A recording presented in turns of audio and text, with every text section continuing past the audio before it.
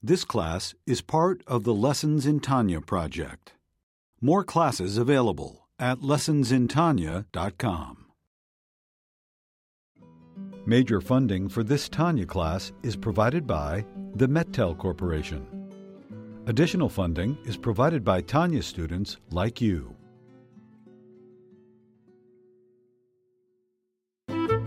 Lessons in Tanya.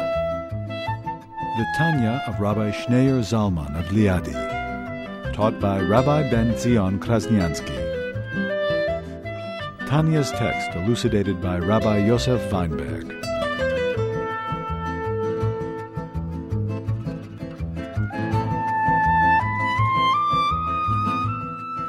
So in the middle of chapter 6, page 116,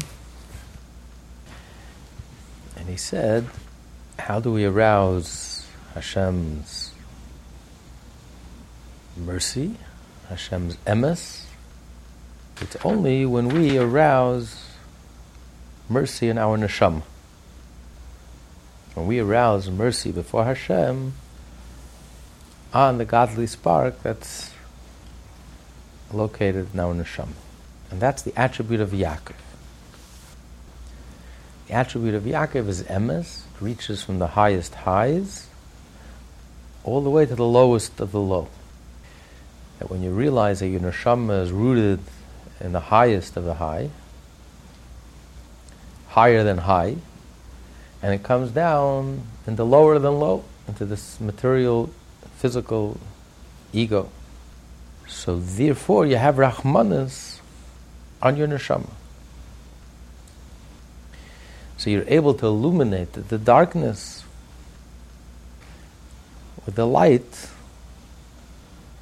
through this Rahmanas, compassion. So it reaches the person the way the person is at, where the person is at, the actual reality, the actual situation where you're at. And at the same time, you're able to arouse compassion, awaken a feeling, stir your soul with a sense of compassion. And you realize how far you've come and where your root and source and origin is. So it's combining the two. It's combining the highest of the high and the lowest of the low. Unlike the attribute of Avraham, the attribute of Yitzchak. The attribute of Avraham is like the heaven coming down to earth. The attribute of Yitzchak is earth going up to heaven. But heaven remains heaven and earth remains earth. It's Yaakov that brings the two together. It's Yaakov, through Rahmanas, you're actually able to reach where you're at, and you're able to change it. You're able to evoke, arouse, stir up your neshama, a sense of compassion, a sense of Rahmanas for your situation, for your human situation. So you're very much taking in your human situation. You're not becoming otherworldly, saintly otherworldly. You're taking in human situation, but you evoke a sense of Rahmanas when you remember where the neshama comes from. And that stirs your soul, and that awakens you, and that gets you to change and to connect you with Hashem. And it's this attribute of Yaakov which evokes the response from Hashem.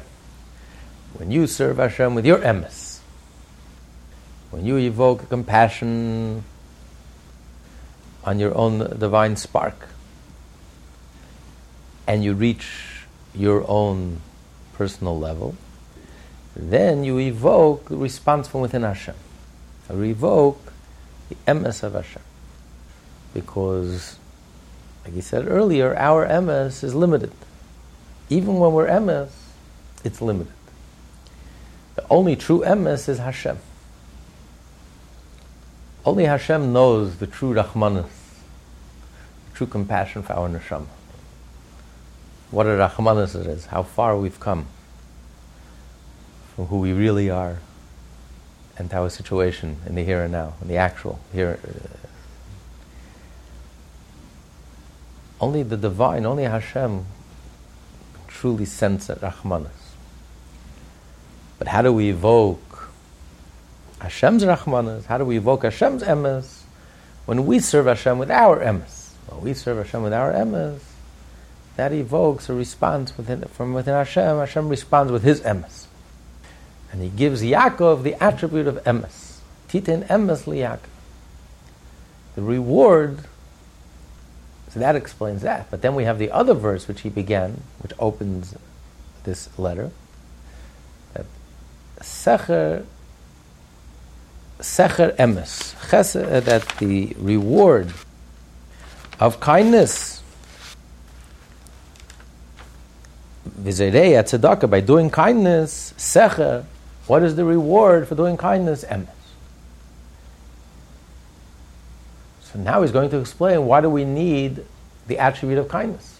Why isn't it enough to evoke your emes by evoking a sense of compassion on your own neshama, awakening and stirring up your own neshama, and that should evoke, Hashem is interactive, that should evoke a response from within Hashem, that He'll respond in kind with the divine mercy and compassion in your neshama, with the divine emes. That's unchanging, that's truly unlimited and infinite. I don't know if you want to talk about this now. What is our emes? It's a relative emes? I mean, I never understood. And I always thought there was only an absolute truth, which was Torah, but now it seems that there's at our level, in the worldly, there's an emes. But what does that actually mean? So our emes is when something really gets to us. Like every fiber of our being, every bone in our body, comprehensive. It's personal. When you have Rachmanis, it's personal. When you have Rachmanis in your situation, in the human condition that you find yourself in, the actual situation you find yourself in, and sensing where you come from, where your neshama comes from, and the plunge and this descent, traumatic descent for the neshama, and you evoke and awaken a sense of Rachmanis, that's personal. That gets to you. When you have Rachmanis on someone, it gets to you. It's personal.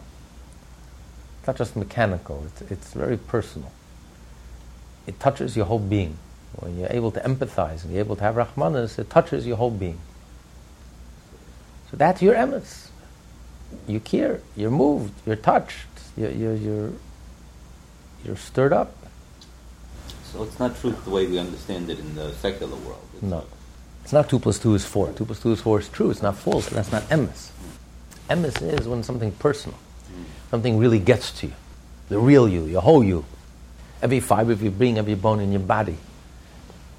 That's the attribute of compassion. It's the attribute of Yaakov. It's the attribute of emes. It's real. It's the real you that's really moved. You're acting saintly, you're acting like Avram, it's almost like not the real you. It's your saintly self, it's your otherworldly self, it's your divine self, your angelic self, the angel inside of you. But you sense it's the divine inside of you, it's not you. Yitzchak, acting heroically, sacrificing yourself. It's not the real you. Yaakov reaches the real you. It touches the whole person. When you feel a sense of Rachmanis. But now he's going to explain it's not enough. That alone is not enough to evoke the divine emes. Why? Because whatever we do is not ultimately emes. It's not 100%. Because we're limited, we're finite. We are so riddled with lies and deception and untruthfulness. Our whole world is a lie. It's called Alma de Shikra. The Zohar calls it the world of lies. Everything in this world is a lie. Everything says, I exist. It's the ultimate lie. We don't exist. Everything is really Hashem. There's no ego. There is no I. So the whole world is a lie. Our whole premise, our whole underlying assumption, our whole being, our whole sense of self, in a sense, is a lie. So when the whole foundation is corrupt, the whole underlying assumption is corrupt, how can we possibly achieve emes? Even if we're sincere, and even if we're trying hard, and even if we reach the level of Yaakov, after Avram and Yitzchak, and we finally reach the level of Yaakov, and we stir up our soul, and we feel that we're genuine and we're sincere, and we're all stirred up and moved and touched. Is it really emes? Because the evoking the compassion also has to be with emes. But how do we know it's true? How do we know it's really emes? A story, Chassid came to the Alter Rebbe, the author of the Tanya, the author of this letter, and he says, Rebbe, I want you to know that I sinned, but it doesn't truly bother me.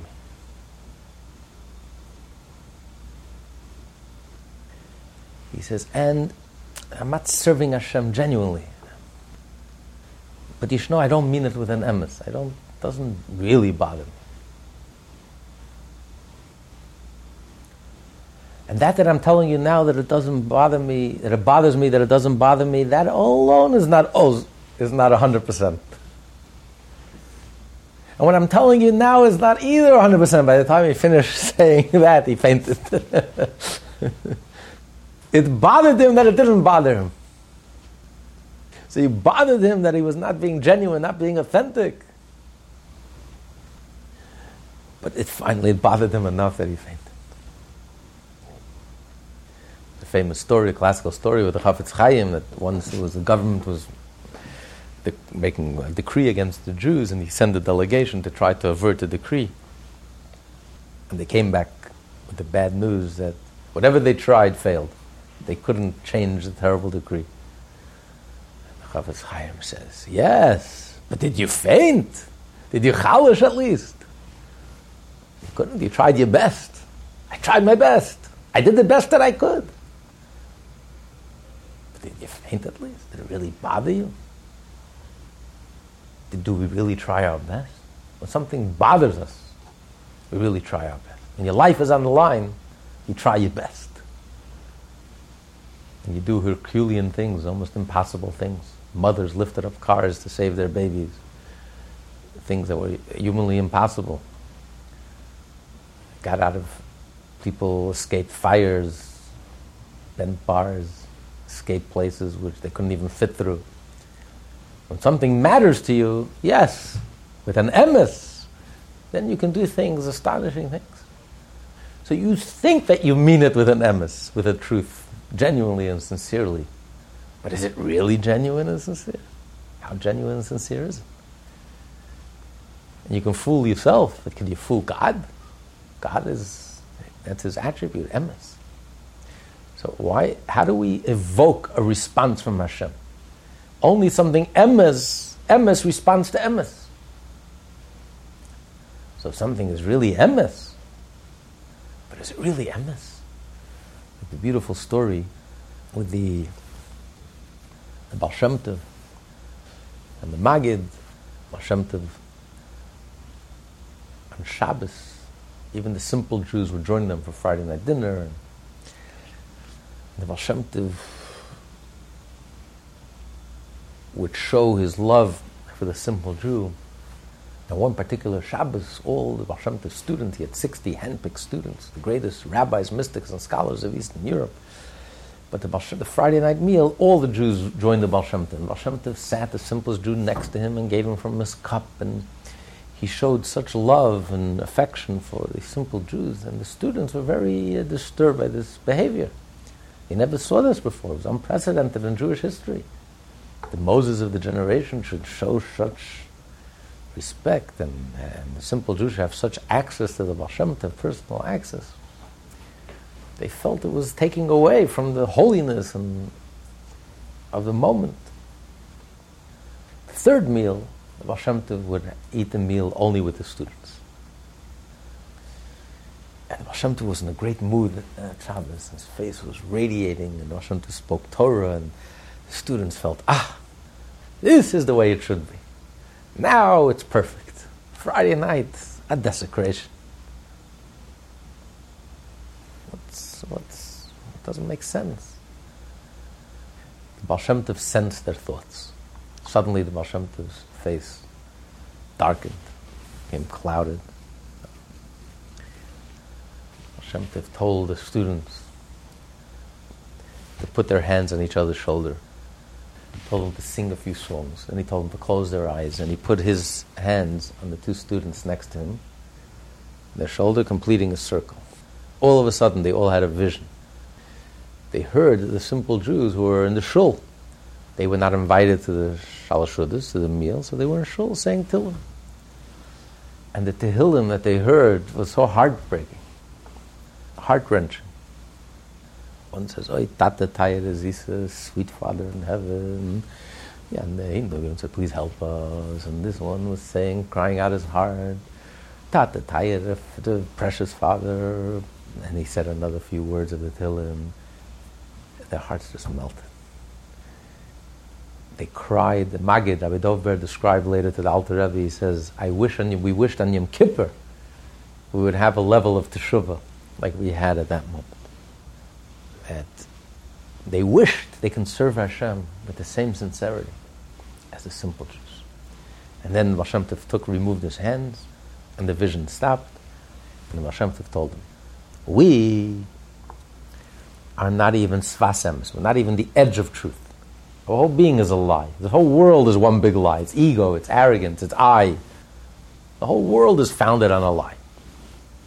And yet, we will move to our core by the simple, genuine service of the simple Jew. It's not affected, not embellished. It's just sincere, pure, simple from the heart, from the essence of their being. Imagine Hashem himself, who's not only the edge of truth. Hashem is truth. Not only truth, but truth of truth. And the truth is Hashem is beyond any definition and description. Imagine how Hashem is moved to his core, so to speak, by the sincerity of the simple Jews. They're emes. That's why the Baal Shem Tov loved the simple Jew. Because the simple Jew, there's no self-satisfaction. The biggest genius, the greatest scholar, the greatest mystic, with the deepest, most profoundest religious experience. Ultimately, there's a sense of satisfaction. You serve, and you serve sincerely, but then, this is good. I've arrived. I've achieved. You've given it your all, but ultimately there's a level of satisfaction. That's a taste of death. That's a lie. It comes to an end. It's limited.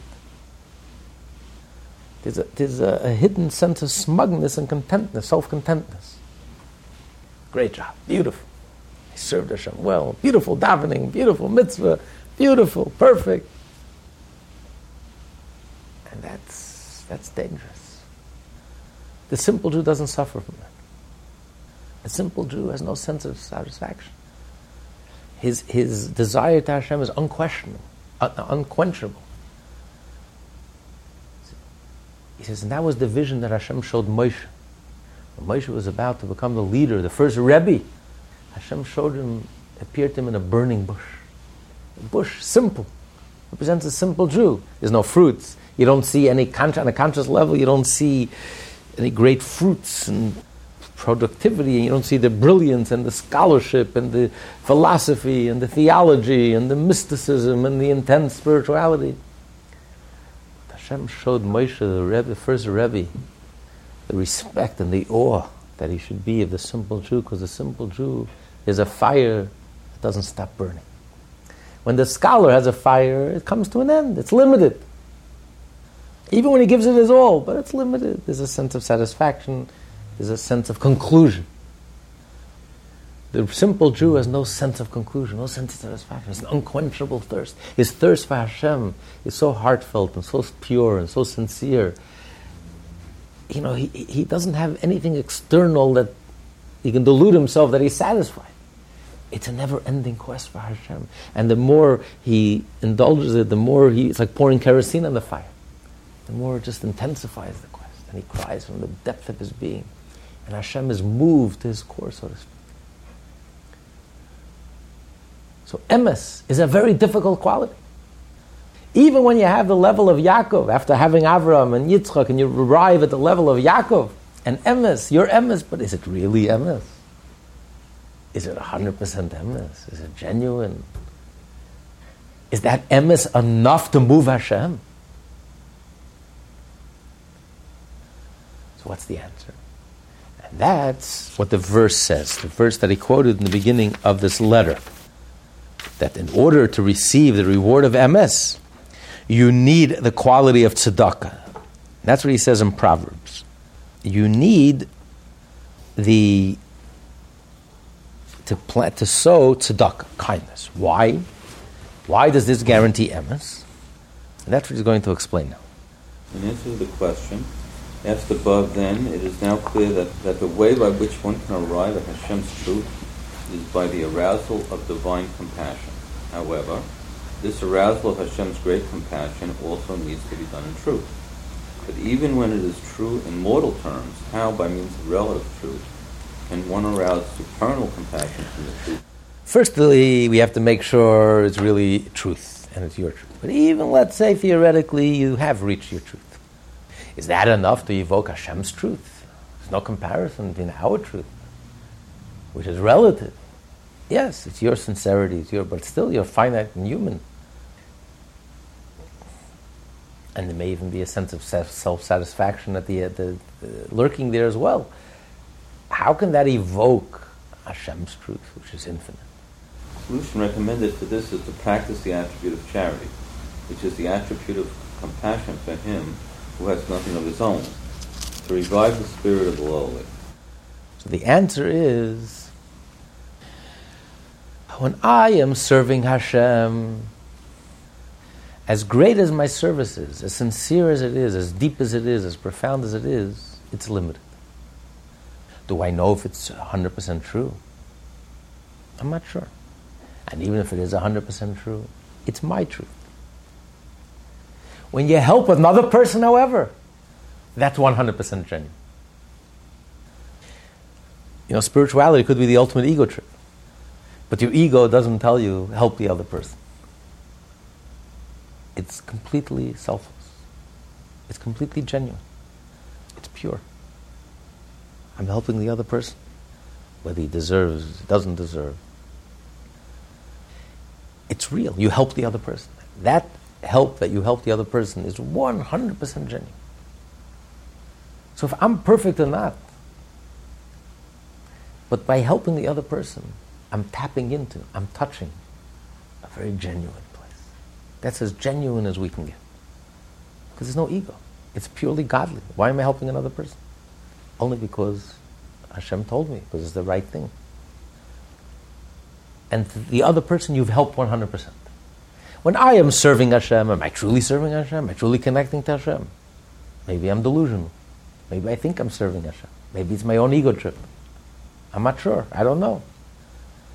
But when you help that other person, you fed that other person, you nourished that other person, you gave him tzedakah, you helped that other person, and tzedakah doesn't only have to be financially or physically. Any form of tzedakah. I helped that other person. That help is genuine. That touches Hashem. That evokes the response from within Hashem. As Chassidus explains, the Mittler Rebbe writes, son of the Alter Rebbe, in Shari Oire he writes that deep down every Jew has the spark, a divine spark, a piece of the divine essence, but we can't access it.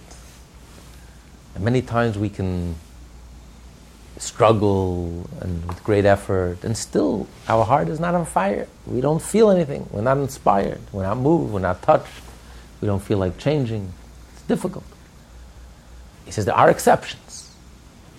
When suddenly you can access your neshama, your deepest self, your deepest part within you. Either when your Jewishness is challenged, and you're ready to give up your life, sacrifice, make the ultimate sacrifice for Hashem, suddenly it hits you, you hear, you feel your neshama awakens.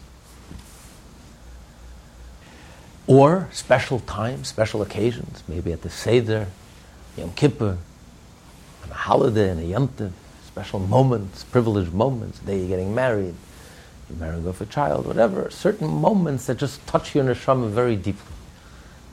Without, notwithstanding the effort on your part, nothing to do with you, it's just the whole beauty of the neshama just emerges and surfaces. He says, and the third occasion when it happens is, if you do a favor to someone else. You do a great favor to someone else. A real favor to someone else. A person in their need, time of need, you really help them. That evokes a response that Hashem will wake up your neshama. Nothing to do with your effort, but because you've done a favor to that other Jew. And this is the great emphasis of our generation. Because, for 6 generations, Lubavitch Hasidim were known. If you study the Tanya, everything in the Tanya, from the beginning of the Tanya, consistently to the middle, to the end, and every portion of the Tanya is pushing you to focus and emphasize davening to Hashem. Because that's the time that you can focus and concentrate and connect and awaken your neshama. It's taking davening very seriously and very personally. And Lubavitcher Hasidim were known to daven for hours and hours. What happened today?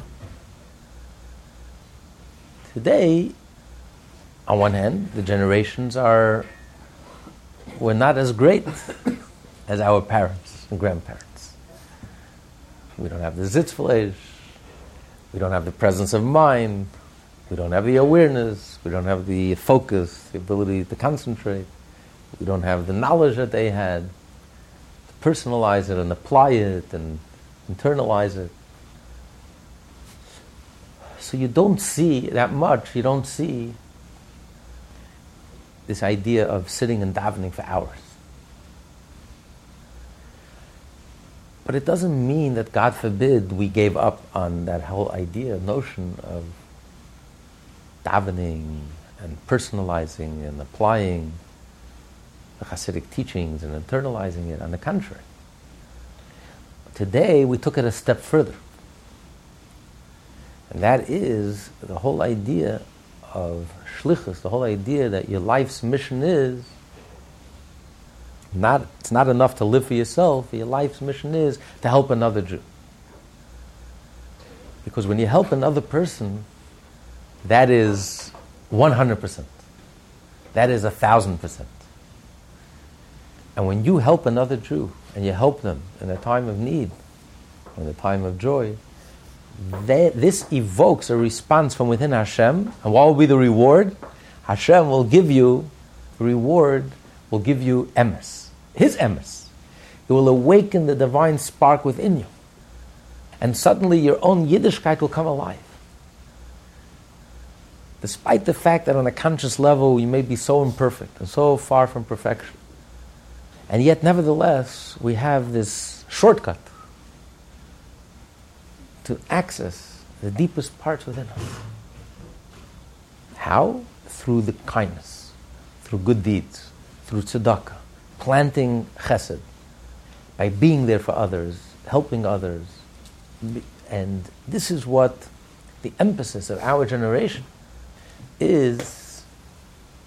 When we don't have the capacity, we don't have the same capacity as our parents and ancestors to do the internal work, but we do have the capacity to help another person, live for another person, and do the chesed and be there for them, and that's 100%. So it's not like today we don't need emes anymore. No, today we have emes la'amite, the ultimate truth. This is how you reach the total truth, the absolute truth, by doing kindness, by doing a favor, by helping another person. This ignites our own neshama. This ignites our own Yiddishkeit, makes it come alive, and makes it real and relevant to us personally. This is how Hashem responds. This evokes Hashem's response. So this is our preparation for davening. Our preparation for davening is by really living for another Jew, helping another Jew, being there for another Jew, practically being there and helping them, and physically and financially and materially and spiritually. And so it's not Chabad took a new direction. It's a new Hasidus, God forbid. It's consistent. It's the same point. The goal is the same, to connect with Hashem. But he's saying in this letter, ultimately, how do you connect with Hashem? Because even when you do daven, and even when you do the internal work, and even when you reach the level not only of Avraham and Yitzchak, even have the level of Yaakov, the most perfect of all, your emes, still in all, it's not enough. You really want to know you're on the right path. You really want to know you're connecting with Hashem. You really want to know that you're really touching your divine spark, your divine essence. He says it's only when the major ingredient is when you do kindness. Because only when you do kindness and you forget about yourself and you help another person, which is genuine, authentic, and 100%, 101%, that's as selfless as it gets. When I'm serving myself, I'm doing my internal work, I don't know how genuine it is. But when you're helping another person, you help them. No one can take that away from you. That's 100%. That evokes Hashem's response. Then Hashem will awaken your emes. Hashem will awaken your neshama. And your Yiddishkeit. As a Jew, your Jewish life will come alive for yourself. So the goal is the same. Ultimately, it's not enough just to be there for others. You have to practice what you preach. You can only teach by living example. If Yiddishkeit is genuine for you, if Yiddishkeit is meaningful to you, if it's alive for you, then it will rub off and you will be able to inspire others. Words from the heart enter the heart. But the way to evoke and awaken the godly spark within you, to awaken your own service of Hashem by helping others, that's the best path and the quickest path of awakening your own service to Hashem. The beautiful story of the Tzemach Tzedek. Once after the Alter Rebbe passed away, the Alter Rebbe would visit him many times and he would answer all his questions that he had accumulated over studying. He had questions in mysticism and Hasidism and in the Talmud, and the Alter Rebbe would answer his questions. One time, the Tzemach Tzedek gathered a lot of questions, and he had no visitation from his grandfather. Alter Rebbe didn't come to visit him. This wasn't a physical visit, but it was a soul. No contact. He felt terrible. Did I do something wrong? And he's thinking, reviewing his actions. Did I do something that causes this?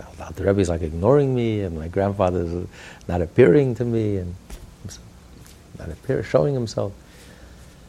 Anyway, one morning, he was on the way to shul, and in Lubavitch there was a marketplace.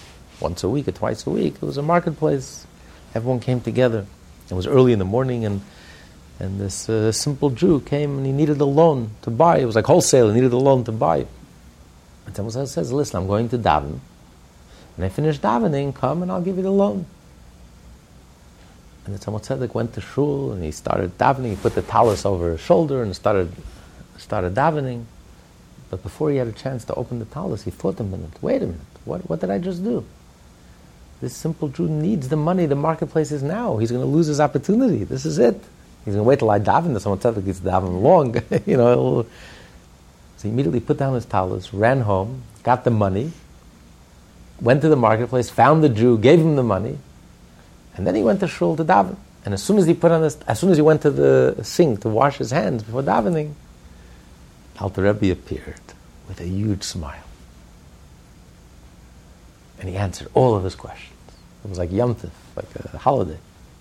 And the point was, imagine the Tzemach Tzedek with all his preparations for davening.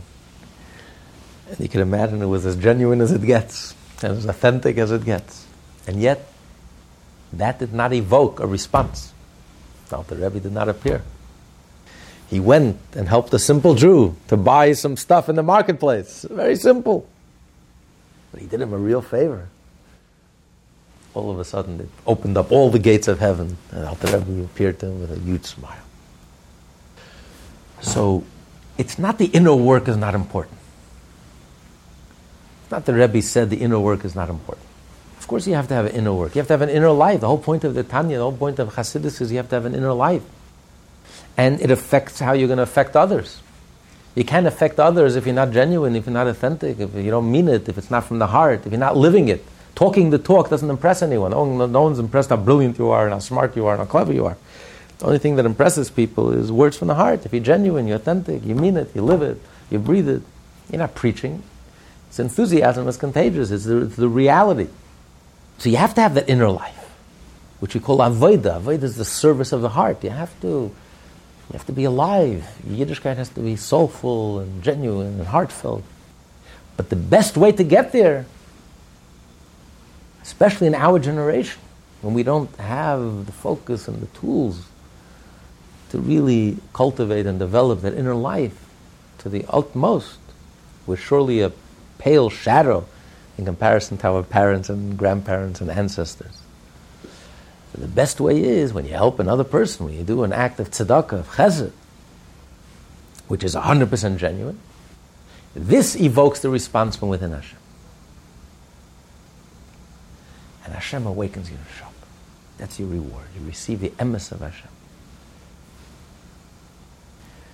So this is a very powerful letter that really speaks to us today, especially to our situation today.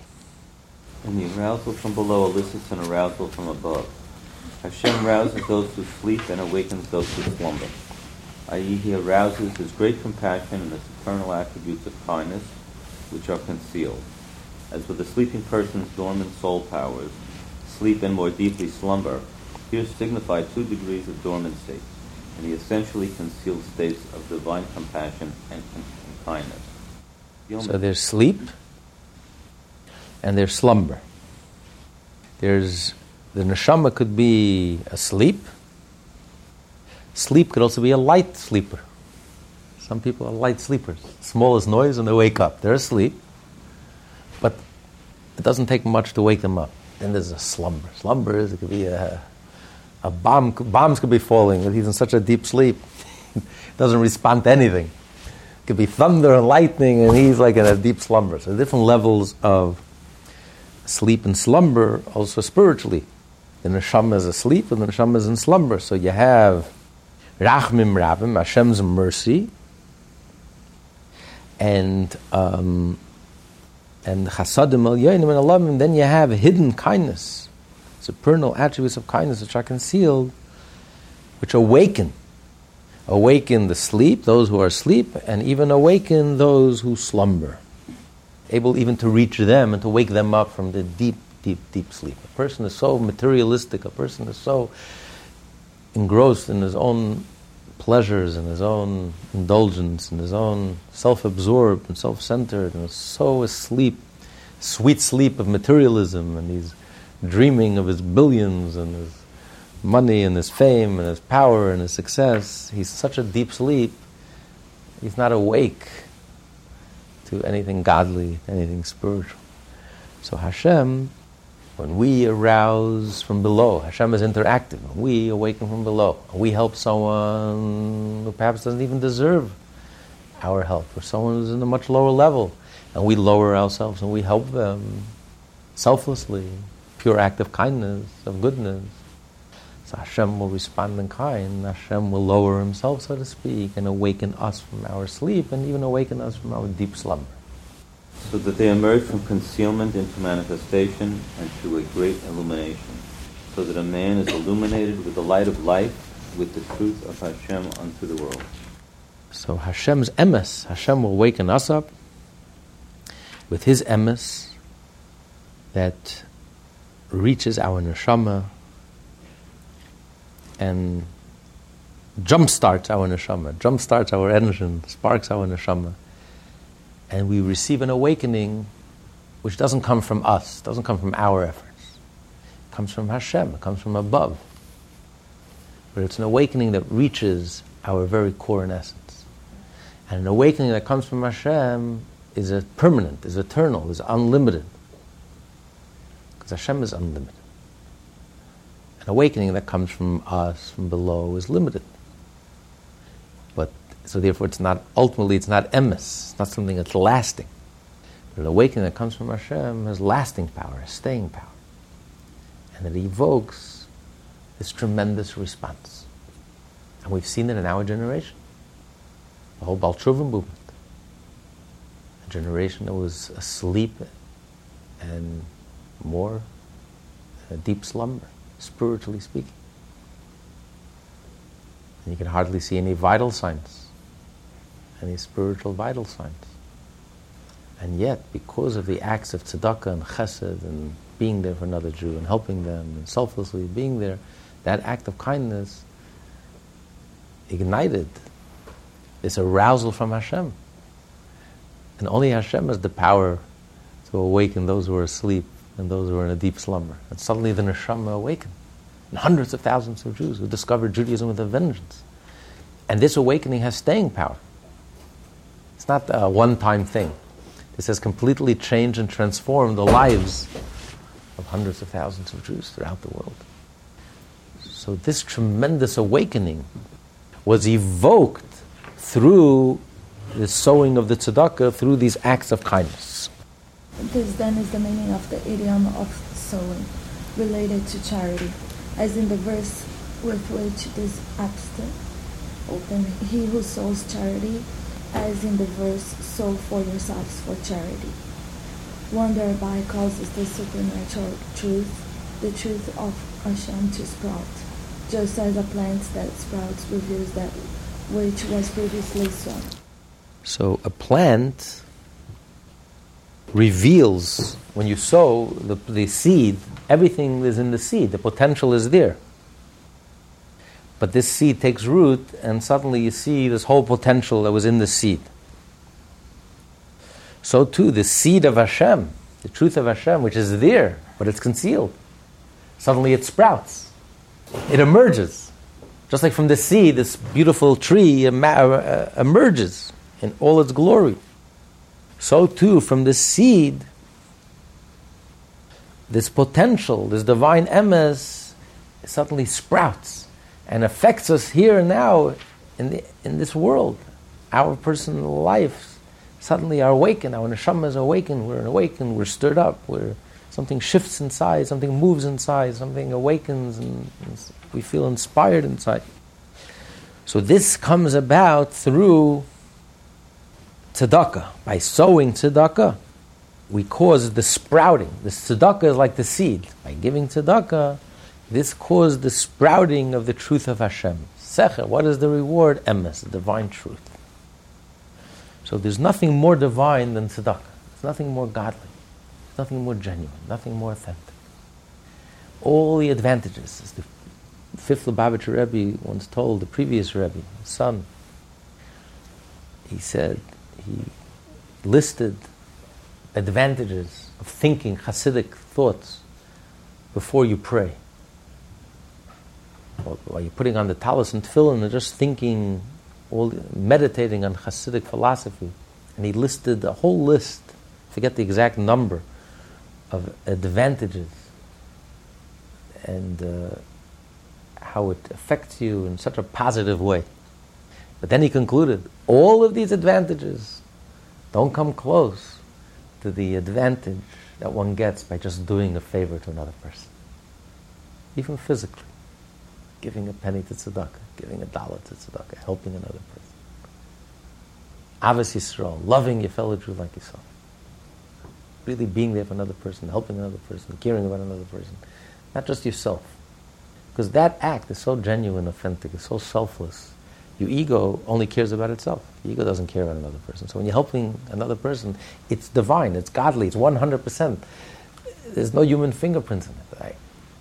And that what touches Hashem, and that evokes a powerful response from within Hashem. that even it reaches us, even if we are on the lower level, we are on the low level, we are the lowest generation of all generations. And spiritually speaking, we are the midgets and we are the lowest of the low. But we are asleep and we are in a deep slumber. And yet Hashem awakening reaches us. The seed sprouts and the tree reaches us. And it awakens something within us. It stirs something within us. And suddenly our Yiddishkeit comes alive.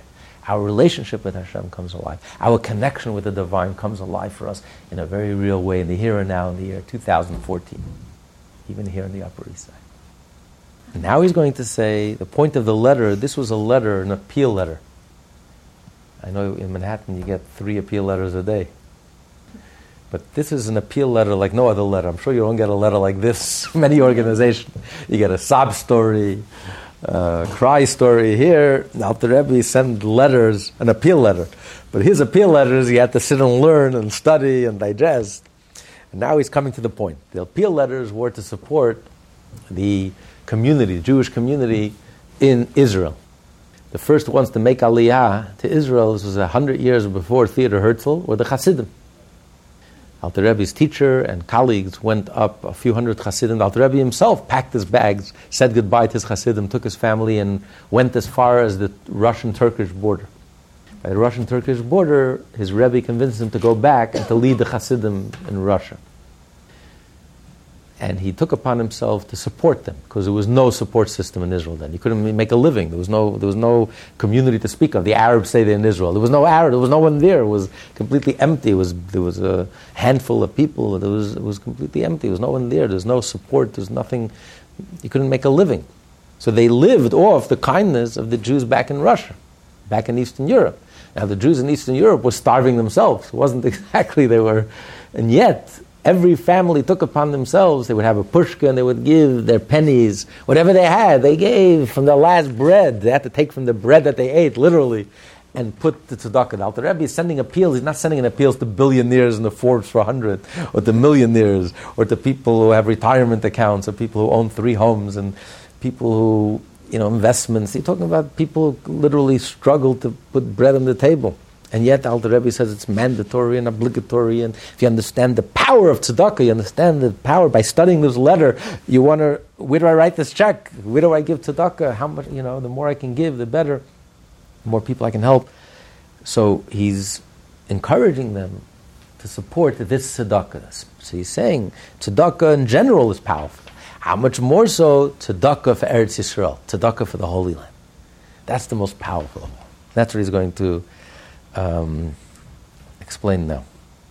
This is achieved especially through acts of charity and true kindness that are done for the benefit of the Holy Land. May it be built and established speedily in our days. Amen. Thereby realizing the verse from Psalms, quote, truth shall sprout forth from the land, where land alludes both to the land of Israel here below and to the Sephirah of Malchat above. So here he's interpreting that in order to get emes, where does emes grow from? Emes, as he explained earlier, we learned last week, is the attribute of Hashem. Only God is truthful, only God is emes, absolute truth. In order for a person to receive that level, to receive a level of emes, it has to grow from the ground. What ground are we talking about specifically? Eretz Yisrael, the holy ground, the holy land. So tzedakah everywhere is powerful. But how much more so tzedakah that you do in the Holy Land? It's amplified 1,000-fold. And therefore the emes that you receive, the level of revelation, of arousal that you receive from Hashem is also amplified 1,000-fold. By sowing charity in it. In order to grow, you have to sow. What are you sowing? Emes is what grows. What's the seed that causes this growth, this sprouting? Tzedakah. And the kindness and great compassion that are gathered into it and gleaned in it, correspondingly arouse the supreme graces that are hidden and concealed. As it is written, how great is your kindness which you have hidden, so that the land is established and set up firm. So there is kindness, and any tzedakah anywhere in the world arouses Hashem's kindness. But then there's the ultimate level of kindness, Hashem's hidden kindness. in order to arouse the supreme graces that are hidden and concealed, that's specifically by giving tzedakah in the land of Israel, that's associated with the land of Israel. So it's just as good if you give tzedakah that will affect Israel. You send Yes. it in. You don't Yes. have to, you don't Yes. have to physically. Yes, do it, yes, exactly. It's to affect Israel. Exactly. Both Eretz Yisrael and the Sephara of Malchut of Atzilut must be buttressed. The latter, because of its descent, in order to serve as the source of created beings that are lower than the world of Atzilut. And of this it is written, through tzedakah shall you be firmly established, referring to the establishment of the congregation of Israel, here below, as well as to its spiritual counterpart above, Sephara of Malchut of Atzilut, which is also known by the same name. The land needs to be established, firmly established, because the land is the source of life for the whole world, the lower worlds. So therefore it needs to be established and to be set up firmly. And in order to establish and to set up the land, it's by giving tzedakah. And the Alter Rebbe founded what's called Kollel Chabad, and this charity exists till this very day. It's a very active tzedakah. It's called Kollel Chabad. This was the original fund the Alter Rebbe set up to support the Jewish community in the Holy Land. And until today, they're very active. It's one of the largest, I think their soup kitchens feed 100,000 people a year, and they're a tremendous amount of tzedakah and kindness to help the needy. Israel, unfortunately, has a lot of needy people who fall through the cracks and need help, and they raise huge money here in New York and all over the world. And every Chabad house, every Chabad family has a Kollel Chabad pushka, because this was very precious. This tzedakah was very precious to the Alter Rebbe, and all the Rebbes continued after him. Half of the letters, if not more, of these letters, the 32 letters, talk about tzedakah, and are specifically were appeal letters to support this specific tzedakah, the tzedakah of Kollel Chabad, to help the Jews in Israel.